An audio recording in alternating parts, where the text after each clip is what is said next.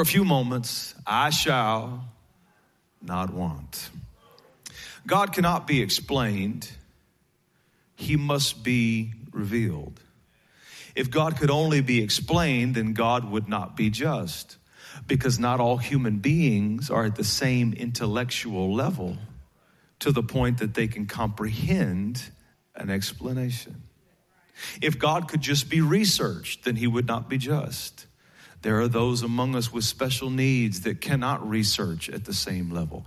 There are those of us that never learned to read in the world and cannot research a God like that. No, God can't be explained. He can't be researched. He has to be revealed. And since he has to be revealed, only the stronger can reveal to the weaker. So God takes the responsibility on himself of revealing himself on the level of the person that is seeking him.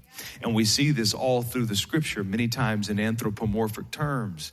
God shows people imagery and descriptive language of what he is like. So if you're a cook, he'll say, I'm the bread of life. Or he'll say, I am the wine of the new covenant. Or he'll say, I am the oil of the anointing on your life. If you're a carpenter, one of the most beautiful scriptures to me in the Bible is the word that describes God as a nail in a sure place. If you're an astronomer, he's the bright and the morning star. If you're a botanist, he's the lily of the valley and the rose of Sharon.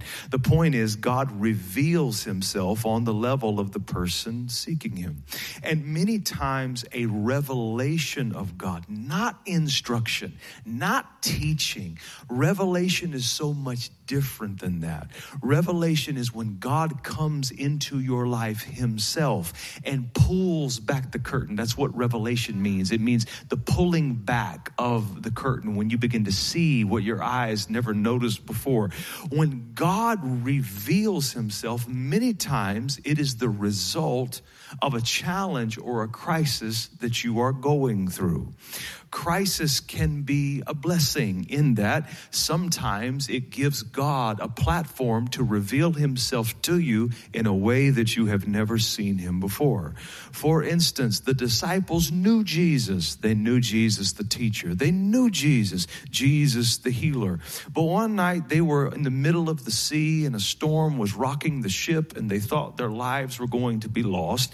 And the Jesus they knew, the Jesus they had experienced comes walking on the water to them. And when they saw the Jesus they knew, and when they saw the Jesus they had experienced, they stood back and gasped and thought Jesus was a ghost. Jesus gets in the boat and he speaks peace to the storm, and the wind and the waves died down. And the disciples look at each other, and don't miss this because it's wild. The disciples look at each other, pointing at the Jesus they knew. And they said, what manner of man is this, that the wind and the waves obey him? What was happening to them? They knew Jesus the teacher. They knew Jesus the healer. But they had just been introduced to Jesus the water walker and Jesus the storm chaser, because he used their problem as a catalyst to reveal who he was to a degree and to a level that they had never seen him before. What you need most is a revelation. Put your right hand on your head and say, give me a revelation. So God reveals himself on the level of the person seeking him. And it's true today. We all came in here to Christian World this morning, and we're all worshiping the same God. But we all have unique personal revelations of who he is to us.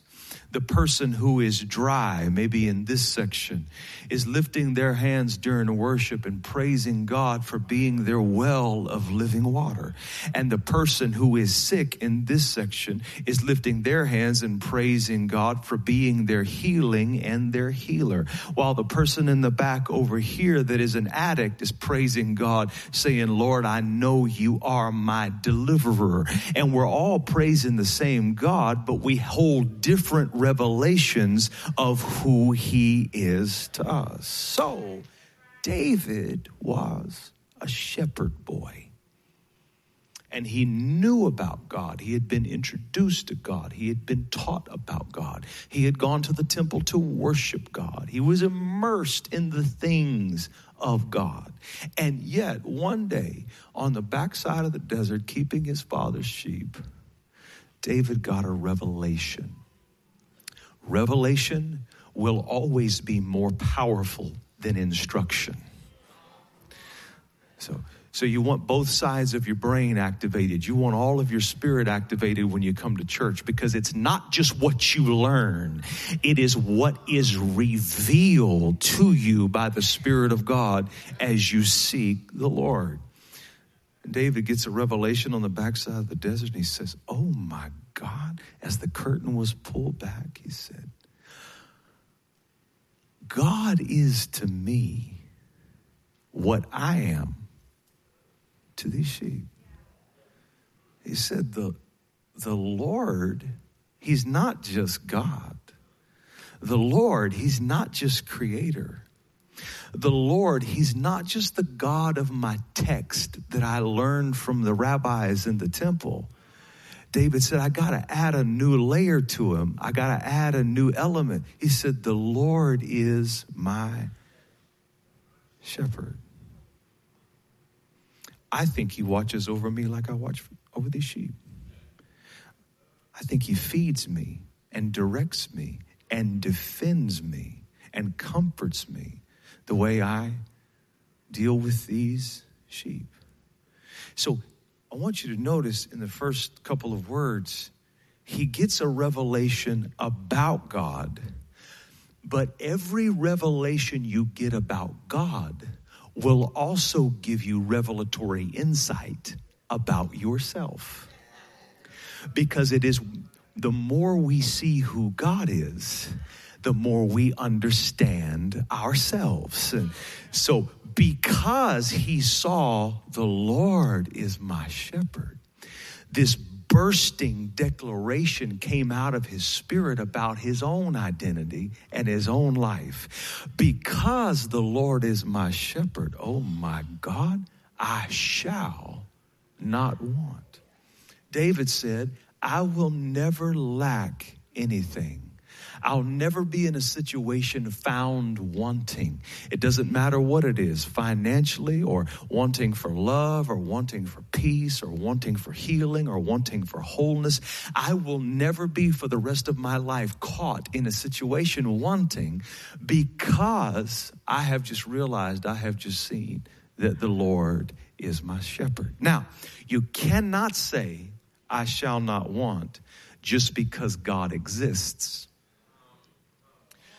Because God does exist, and there's a lot of people left wanting in the earth. David was able to say it because of the level of revelation that burst into his spirit. It's the revelation you receive and the truth you identify with that manifests in your life. Oh my God. It is the revelation you receive and the truth you identify with that manifests in your life. Is God a healer? Yes, he's a healer. A lot of people die of sickness every day. Why? Because it is the revelation you receive and that truth which you identify with that causes it to manifest in your life. David said there's a level you can get to of revelation in God where you identify with him as your personal shepherd. Understand the gravity of what David is saying. He's saying, I no longer see God as the CEO of the universe. I see God as my personal God, as my personal shepherd. And because of how I'm seeing him now, I knew he was the creator before. I knew he was seated on the throne before. I knew he had all power before, but I left it in a general sense. Now I see that he is my personal keeper. He's my personal God. He's the one personally looking after me every day. And based off what I saw, I shall not want.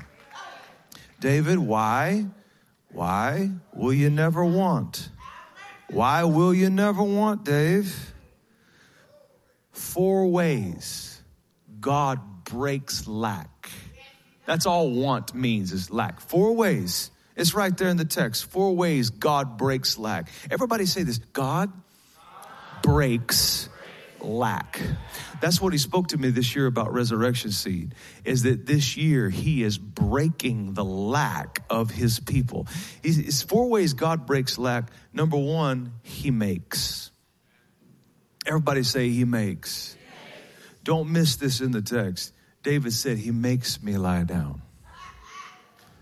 in green pastures. He makes. Doesn't say he encourages. Doesn't say he instructs. David said, I've walked with him long enough to get the revelation that he makes. What's it mean that he makes? Even when I don't want to do what's best for me, the shepherd makes me. Even when I don't want to rest because I got to get the project done, the shepherd makes me. Even when I don't want to live the way I'm supposed to live to line up with my purpose, let me shock you, the shepherd made me do it.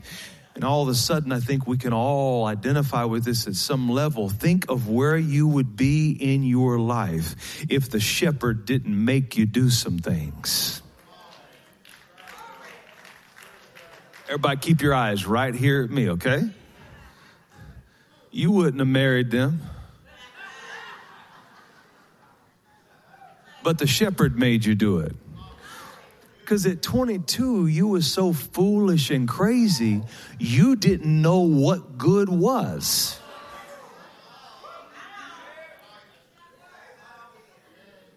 You didn't know what a good personality, you didn't know what a good father, you didn't know what a good mother, you didn't know what good was for your future.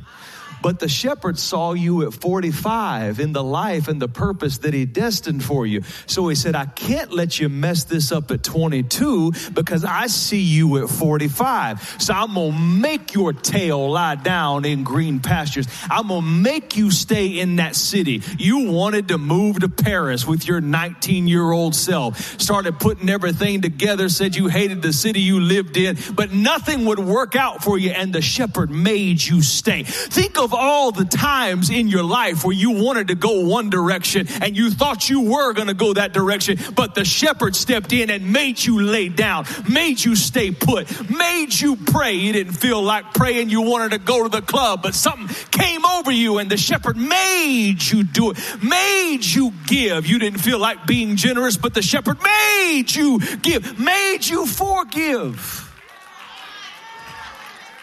You said, I'll never forgive him for that. And then here comes a shepherd and he just... Where would we be? You ain't talking to me. It's all right. I said, where would you be if the shepherd hadn't have made you? Made you take that call. Made you take that meeting. Made you step out on that harebrained plan. Made you do those things. The shepherd makes. He made you get that job. He made you get that house. He made you get that promotion. You didn't qualify for that. He made your sick body well. He made sure your children got safe and got home that night without incident. He made, as crazy as those kids are, but the shepherd, he makes. David starts thinking about his life and all of the things that the shepherd just made happen. And David said, I didn't get here because I was wise. I didn't get here because I picked the right moments. I didn't get here because I'm a strategist. I'm here because the shepherd makes. Second way God breaks lack, the shepherd leads. He said, he makes me lie down in green pastures, but then he leads me. David said, I will never know lack again in my life because I can't take a wrong step.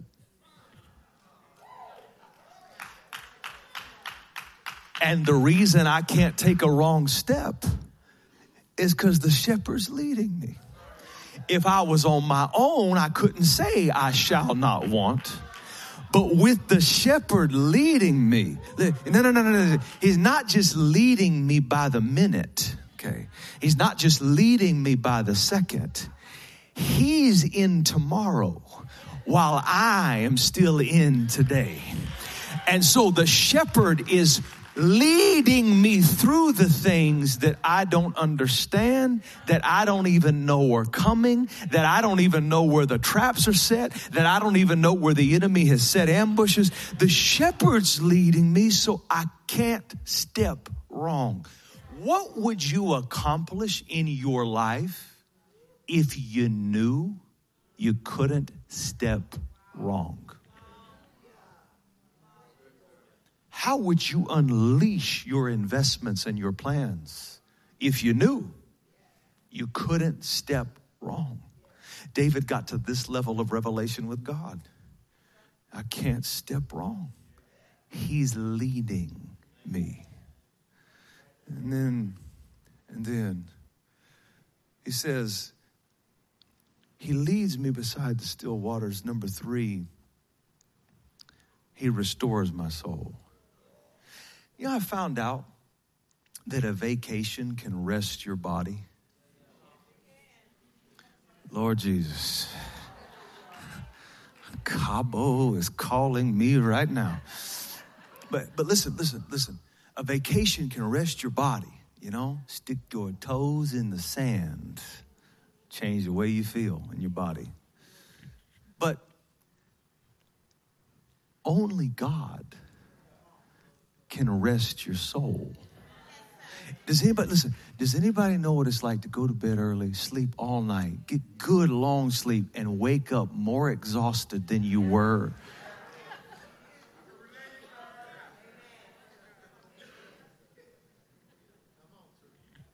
It's like you've been exhausted for a long time. Months on end. But you've got an appointment with a restored soul where God goes into your heart and pours out the grief, where God begins to stitch your broken spirit back together and establish your mind on a level that you have never experienced before. And after life and all hell breaks loose against you, only God can come in and restore. You know what that is?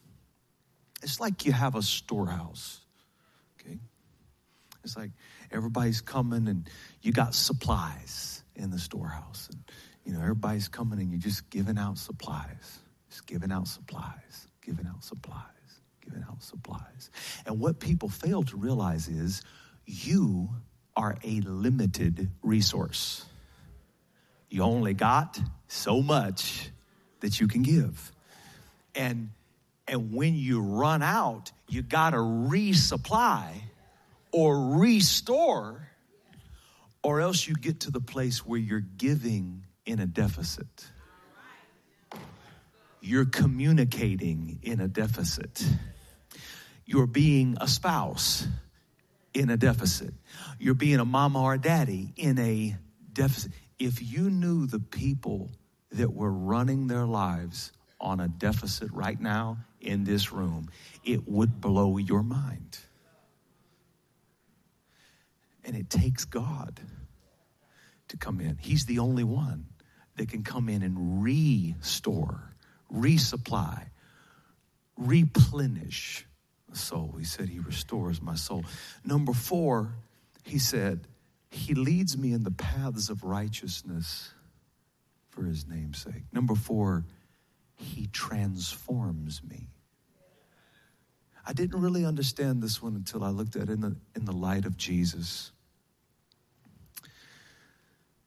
What David was saying here, if you're not careful, you'll think it's a version of repeating what he said when he said he leads me beside the still waters.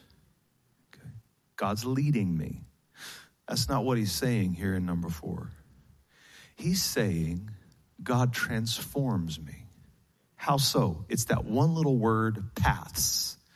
If you do the etymology on the word, you'll find out it's where we get our word pathology, lifestyle, habitual things that we do, paradigms, basically how we live our lives, life path.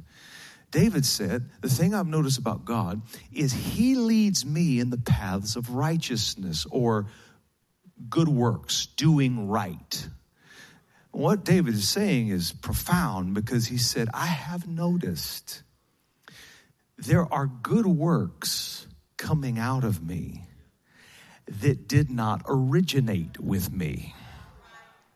I've noticed that I'm doing good, but the good that I'm doing didn't come from me as the source.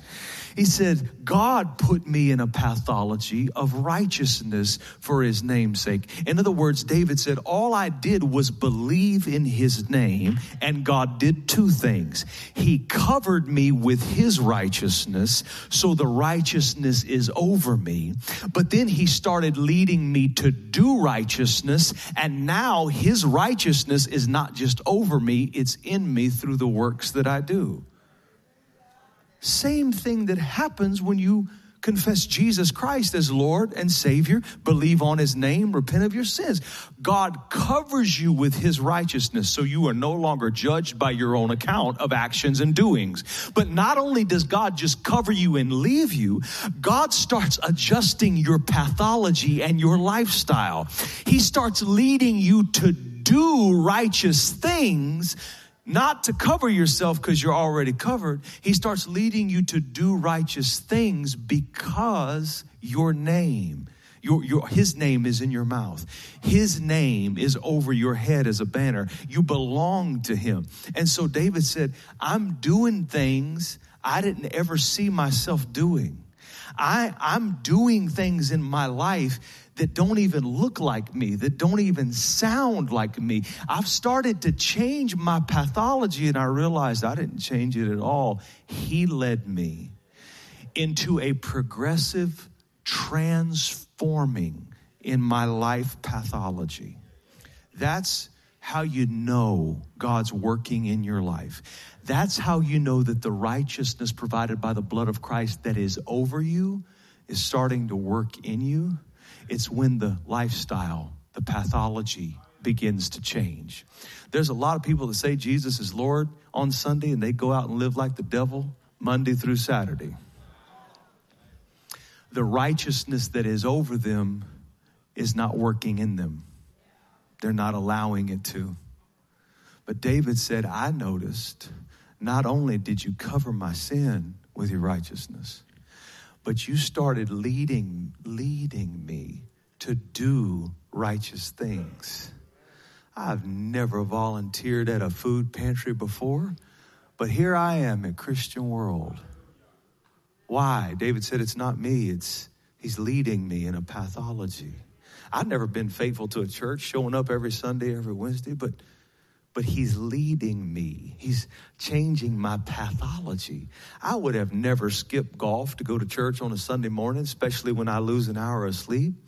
But he's changing my pathology. And I bet you if you've been walking with him for a while, you can look back over your own life and say, oh my God, there were some changes that I didn't want to make and I didn't think I could make. I didn't think I'd ever lay those pills down. I didn't think I'd ever lay those drugs down. I didn't think I'd ever lay that bottle down. I didn't think I'd ever lay that little book down with all the numbers in it for the...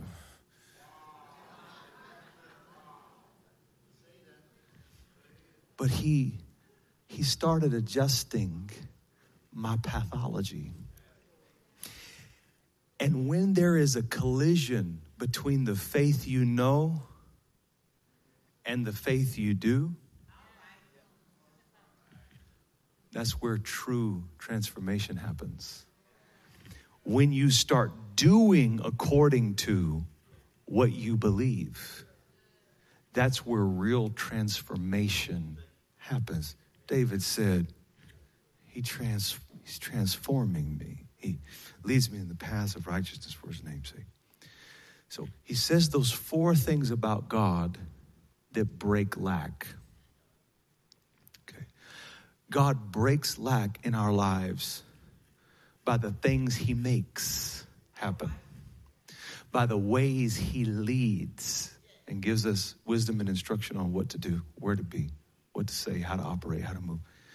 He restores. See, a lot of people would be further than you are financially, further than you are in your career, further than you are in other areas, if you hadn't have had to run so long depleted. But David said he restores, and then he transforms. So those parts of me that would prevent me from getting to the next level, because you are not a victim. You are your own barrier to the next level. I'm going to say that again because I like the way it sounded. You didn't, so I'm going to stomp that toe real quick.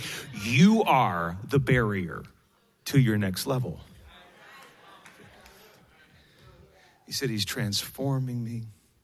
And then, based off all that, he stops and he says, yes, it's true. My revelation of God does not include a denial of my natural circumstances, because I'm not one of those weird people. I like faith people, but I can't stand weird people. He said, yeah, I saw all that about God. And yep, it's real. But then he acknowledges, yes, I am walking through a valley. Oh, the people that came to church this morning in a valley. And the valley is real.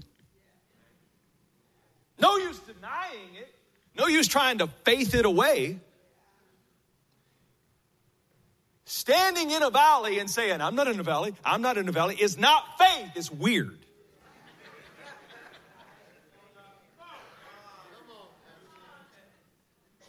Coughing up, spitting mucus everywhere, 103 temperature. I'm not sick. Well, take your not sick self about 60 yards away from me so that I don't not get whatever you don't have.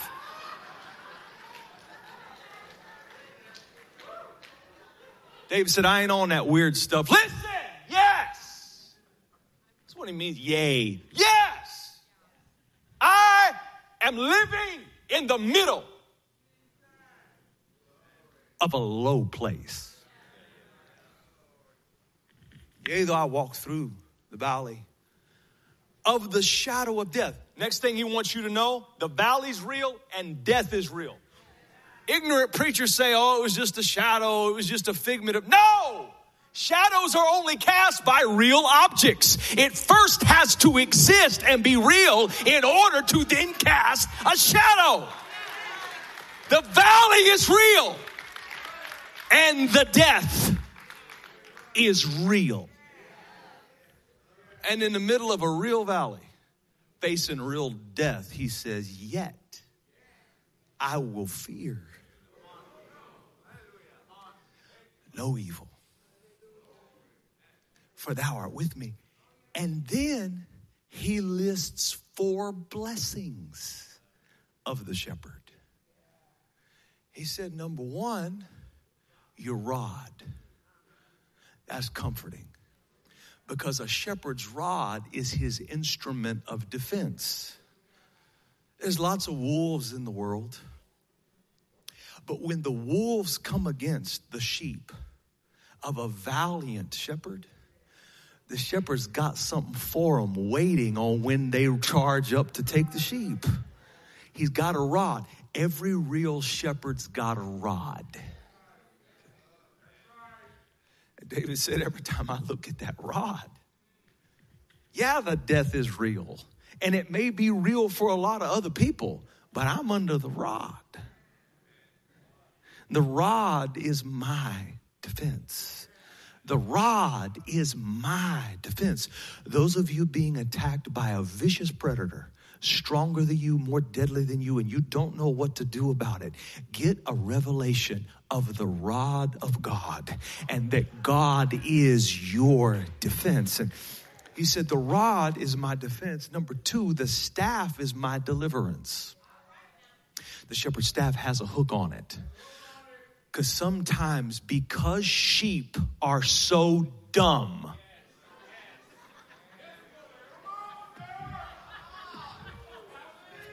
I said, because sheep are so dumb. Look at me like you ain't ever done something that was so. Y'all all just left me. It's all right. Like you ain't ever done something that was just so. God blessed you. He set you up, put you in the right place, raised you up, promoted you, favored you, all this kind of stuff. And here you go getting off the path, sticking your crazy sheep head into a thorn bush.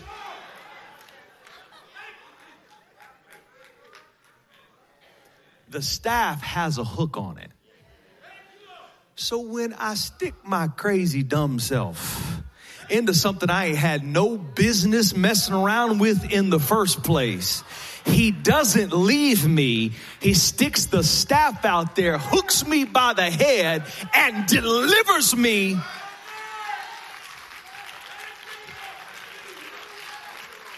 Deliverance is only necessary for the dumb who did something they shouldn't have done to get them put in a position they should have never been in the first place. But as God is my witness, I am a personal witness that when you get your head stuck in some dumb situations, God is faithful to bring out the staff and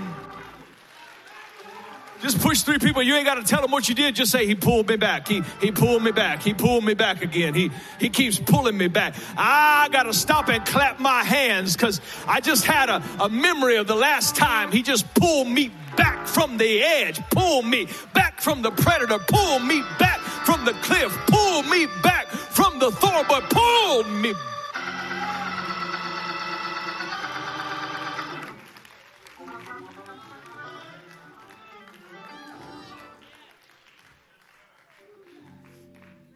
We could talk for months on end in this room just with the people that are here right now that will never tell anybody the details, but you know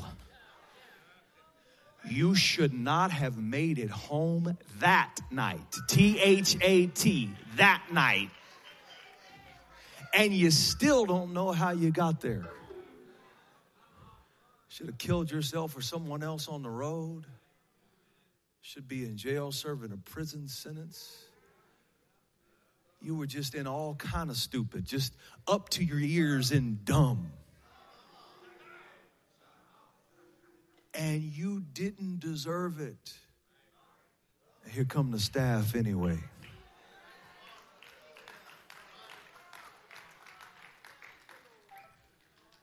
That rod and that staff, that's my deliverance. Number three, he said, and I've noticed you have this habit of giving me a table. This is the blessings of the shepherd. God, you have a way of preparing a table before me in the presence of my enemies. God, there's something you like about letting my enemies watch you bless me.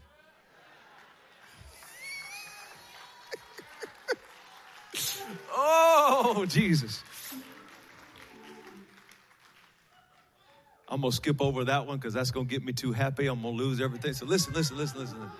I'll just say, there is no eating like the eating you do in the face of somebody who is hoping you would choke.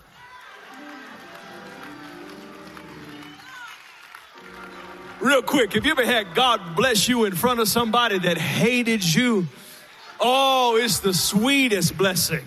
It's the sweetest blessing. You prepare a table for me in the presence of my enemies. Number 4, the blessings of the shepherd. That's all this is. Number 4, you anoint my head with oil. Now, Pastor, everybody gets this wrong. You anoint my head with oil. They'll do types, what types of oil are in the Bible. They'll do shadows, implication, prophetic, all that kind of stuff.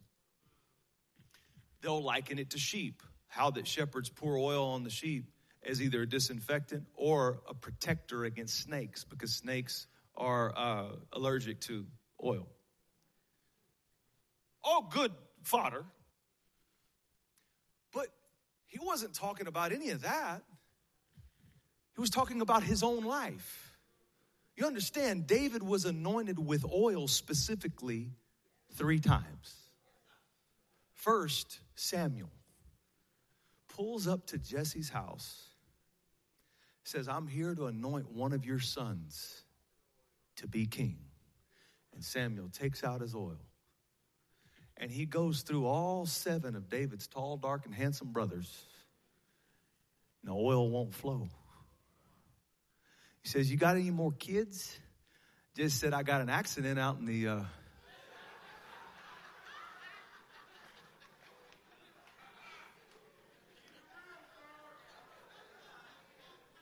I got that son I had with a prostitute. Nahash, the Venetian. God wouldn't want anything to do with him. And Samuel said, we ain't going to sit down till he comes in. And when the red-headed, freckle-faced boy walks into a room full of tall, dark, and handsome, full-blooded Jewish boys, with his very presence as a reminder, he's an oops.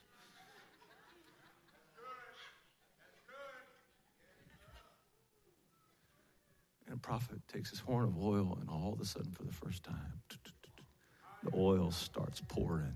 And the oil starts flowing. He lays his hand on him and says, you're going to be the king of the nation. That's what David meant.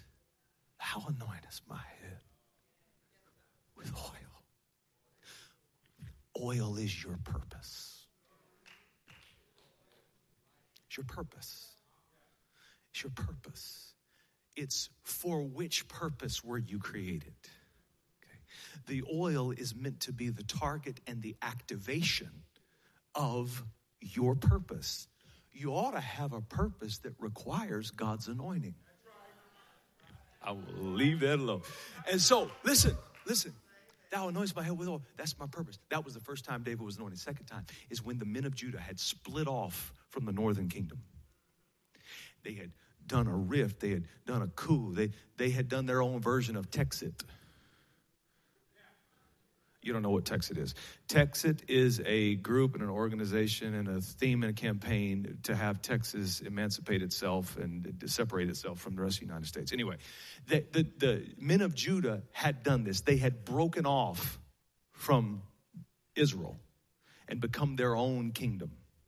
And so the men of Judah came to David and they surrounded him and they poured oil on his head and they said, would you be our king? Now, 22 years from the time Samuel first anointed this teenage boy, 22 years later, after being anointed as a teenager, after being anointed the king of Judah. See, being the king of Judah wasn't the prophecy. Being the king of the whole nation was. But for 22 years, he carried that vision and that prophecy without seeing the fulfillment of it. But 22 years later, after he was first anointed, they anointed David the king over all of Israel, and he brought Judah and Israel together again. That's what he meant when he said, thou anointest my head with oil. Listen, David was saying, this may be too deep for Sunday morning, but David was saying, the oil's what I held on to while I waited on what you promised me. You promised me, and I didn't have anything to be evidence of it, except the oil kept flowing. Listen, I have noticed in my own life. Let me preach about me for a minute. Can I preach about me? I preach about you all the time. You can sit there and let me preach about me a little bit.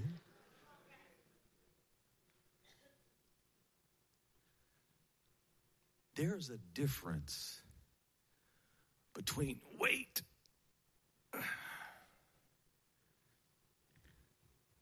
and wait.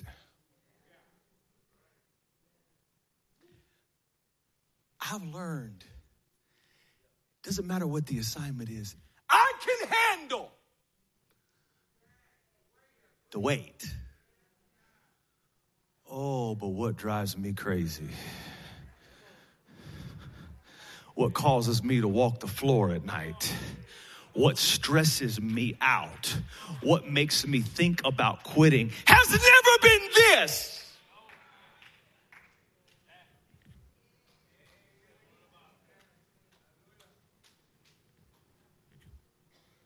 It's the wait. David said, I learned in the 22-year journey from your promise to the fulfillment that many nights I had nothing to hold on to but the oil. I was able to hold my purpose. I was able to not change track. I was able to keep my eye focused on what you said you would do in my life. Because even though I didn't get what I want when I wanted it, and even though I had to bear the weight of waiting, you kept pouring oil on me. Time after time, season after season. You spaced it out so I would remember right when I was about to quit, you made sure you sent me some more oil. The oil is what you hold while you wait. He said, thou anointest my head with oil. Then he says, and my cup runs over. Listen, revelation is something you get here that manifests here. You get it in your head, and then you see it in your cup. Those of you that are joining us during Resurrection Seed, watch your cup. Whatever your container is where you hold supply, bank account, investment, business, whatever it is, whatever your container is, whatever your cup is, watch your cup. Because the promise this year, the theme this year is I shall not want. And when that revelation gets in your head, it's a spiritual revelation. It exists in the nebulous world of thoughts and ideas. But when that revelation gets in your head, drops into your spirit, the next place you'll see it is in your cup. Thou anointest my head with oil, and my cup runneth over. I prophesy overflow over this church in the mighty name of Jesus Christ. Thou anointest my head with oil, my cup runs over. Surely goodness and mercy, goodness and mercy, goodness and mercy, goodness and mercy. That's my future, goodness and mercy. That's my portion, goodness and mercy. God is not mad at you today. Do you know what's on his mind? Goodness and mercy. Surely goodness and mercy shall follow me all the days of my life, and I will dwell in the house of the Lord forever. Give God a praise for his word. Stand to your feet.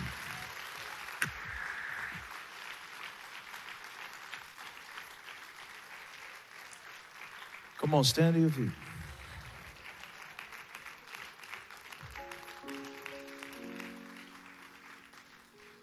Pastor Coker, go get Jack. I want to pray for him for just a minute. He's in the balcony. Come on down, Jack. We're going to pray for you for just a minute. Listen, if you have any needs in your life, if you have need of prayer for anything, you can come. Our elders are coming. In the book of James, it said, if there's any sick among you, let them call for the elders of the church. They will pray the prayer of faith over them. If they've committed any sin, it'll be forgiven, and the Lord will raise them up. The Lord will heal them. So if you're in the place and you have a prayer need concerning sickness, whether it's sickness on the outside, sickness on the inside, sickness of the mind, sickness of the soul, whatever it is, please come. Please come. Jack, come up on here on the platform. Come up on the platform here. Yeah, just step right up. Yeah, you're good. You're good. And which foot is it? This left foot. Father, in the name of Jesus, we thank you for Jack. We thank you, Lord, that his steps are ordered. We thank you, Lord, for your healing power flowing to him right now. We lay hands on him in accordance and agreement with the book of James, and we speak healing and wholeness to him right now in the name of Jesus Christ. In the name of Jesus Christ. God bless you. Come. We speak healing and wholeness over your life in Jesus' name.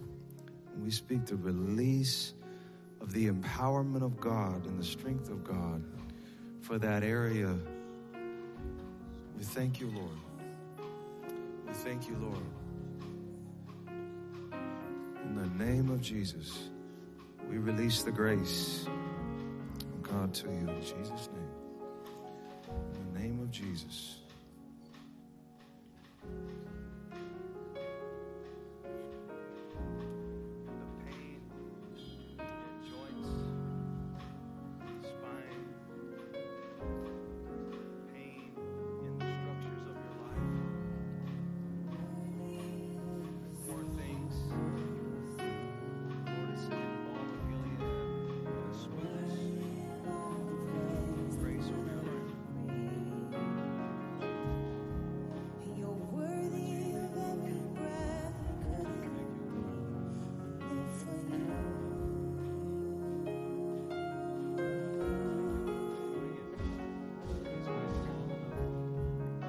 Jesus, the name above every other name. Jesus, the only one who could ever save. And you're worthy of every breath that we could ever breathe. We live for you.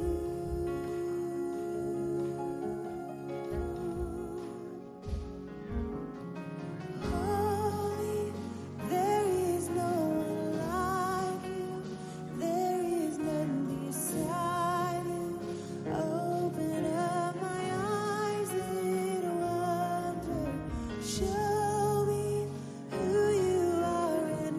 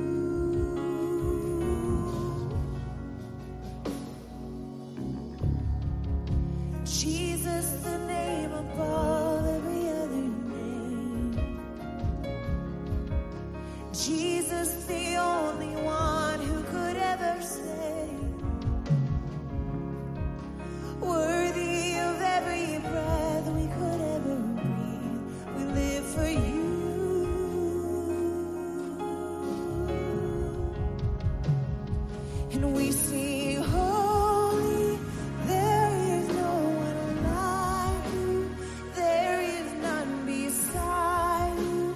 Open up my eyes in wonder, show me who you are and fill me with your heart and lead me in your love to those around me.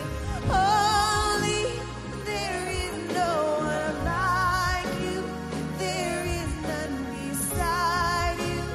Open up my eyes in wonder, show me who you are and fill me with your heart and lead me in your love to those.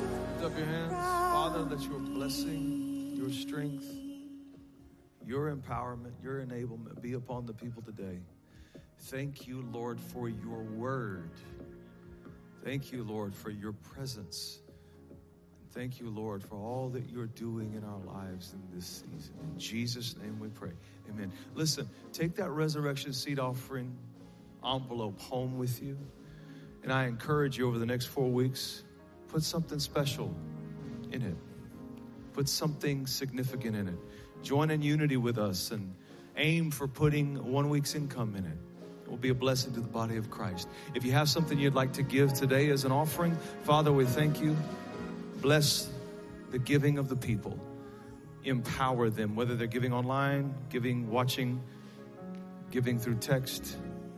Empower them financially and bless them in Jesus' name. Take those resurrection seed offering envelopes home with you. Pray over it. I believe there's a miracle in seed form inside it for you. In Jesus' name, we love you. We'll see you Wednesday night.